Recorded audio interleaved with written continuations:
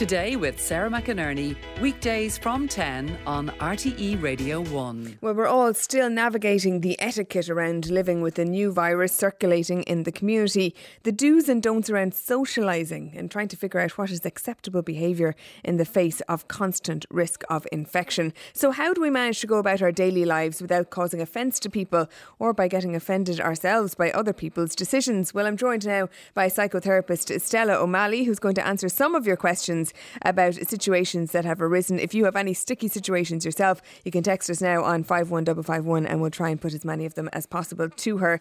Stella, thank you very much for joining us this morning. And I suppose firstly, the big one really is, I'm just a girl who can't say no. Like, how do you say no to people who want to visit you without damaging your relationship with them? Oh, well, we're going to have to learn how to say no. And it's a good opportunity, with all these weird changes that we've had in this year, we have had opportunities to kind of figure out a few aspects of our life, like slowing down and things like that. And I know it's been really hard, but it's going to be essential. We're going to be looking at this COVID for, we don't know how long, but certainly it's starting to look like a long game now. And we're going to have to learn to honour our own values. So if you're not comfortable with somebody calling over, you're going to have to ring them up and say, no, I'm keeping the restrictions. I won't be able to meet you today. And we're going to have to say it doesn't come naturally to women often. We're often people pleasers, and it often doesn't come naturally to Irish people. So it's going to be difficult. And yet it's kind of an essential part of maturity, an essential part of growing up. And if you can learn to do it, it's a gift for life. I mean, should we care if people overreact or if people think that we're overreacting? The funny look that you might get. Like, just I'll give you an example.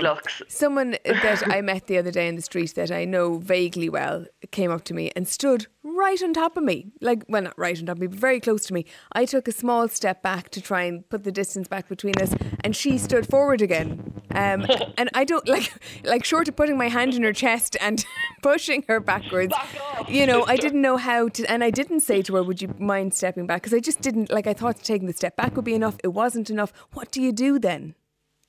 Yeah, well, that's where you put on your big girl pants and you say, actually, will we step back? You can say, will we step back? And you're stepping back as you're saying it. But it is essential that you verbalise it, because doing the physical movements isn't really enough, because we have to get it into our heads that your version of safe isn't my version of safe. We've probably got 7 billion versions, literally, because there's 7 billion of us on the planet, who are doing the COVID in their own way.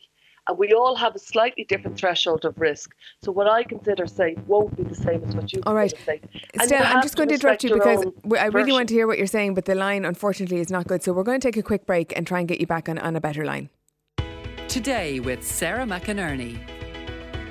And I tell you what, Stella, during the break already the questions are starting to come in, so I'll get straight to them if you don't mind. One person says, my daughter wants to have a party for children in my garden. There'll be about 25 children and adults. I don't want to have it. What advice can you give me? I assume this is an adult daughter who wants to have a party for her children in the mother's garden. I think it's essential for that person to respect their own opinion and to respect their own values, and so text back and say, I'm nervous in the COVID days to do this, so could we come to another arrangement? I think people are going to have to be straight, and they'll have to mention restrictions or guidelines when they're saying no. I know I heard of a little boy, and he was having his birthday, and the grandfather rang up to say he wasn't happy to have to take any of the cake because the little boy was going to be blowing out the candles on the cake. And you know what? The mother worked around it. She got a little cake for the little boy, so he blew out those candles and gave everybody else a slice from the bigger cake. There are ways around it, and we're all being creative, but people have to speak up, because if they're just inwardly seething and not saying anything, you're not doing anybody a favour. But then, you have to see them for the rest of your life, and you're like, if it's a very close relative, like for example in this case, the mother and the daughter and the party, and maybe the daughter doesn't have anywhere else to have a party and the mother knows that.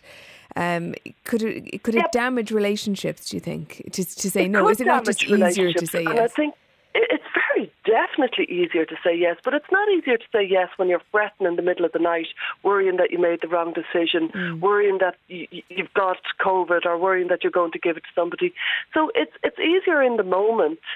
and it's much, much harder in the long term. So it's a kind of a case of, listen, can I get back to you? I'm worried about COVID. I'm just going to look this up. If you can't quite get the words no out, say, I'll get back to you. And then that's when you kind of ground yourself, reach deep, and you say your no. Because we're going to have to just respect the fact that everybody has a different threshold of risk. And if you and I and all of us are getting offended every 10 minutes because other people's threshold of risk is different, well, we're going into madland. We're really going to have to kind of grow up about this, that it is acceptable for different people to have different levels of risk. Okay, we've a couple of texts in about masks then. Una is asking, what do you do in a shop when the checkout person is touching the outside of their mask? Another person is asking how to approach people on public transport who lower their mask to their chins when they're speaking on their phone. This person says they've come across it a few times, but it's difficult to approach a stranger. You could say politely, I wonder, could you just not touch your mask because of the COVID? Or you could say, I wonder, could you fix your mask? It seems to have slipped. This is going to be difficult. And on some levels, I would definitely respect each person's right to autonomy.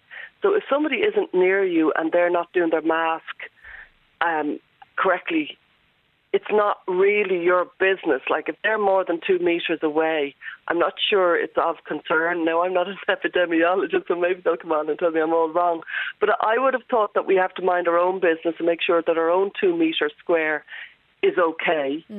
And leave people to it otherwise. Well, I'll give you another personal example. Given I'm getting my own personal advice here this morning. I was in my local supermarket the other day. There were 3 young men, none of them wearing masks, all crowding around the item that I wanted to buy. I couldn't reach it and they were standing there for ages. I was in a rush, so I had to sort of reach in under them to get it. And I was conscious that they weren't wearing masks, but I didn't say anything to them because I was afraid that they could get a bit hostile.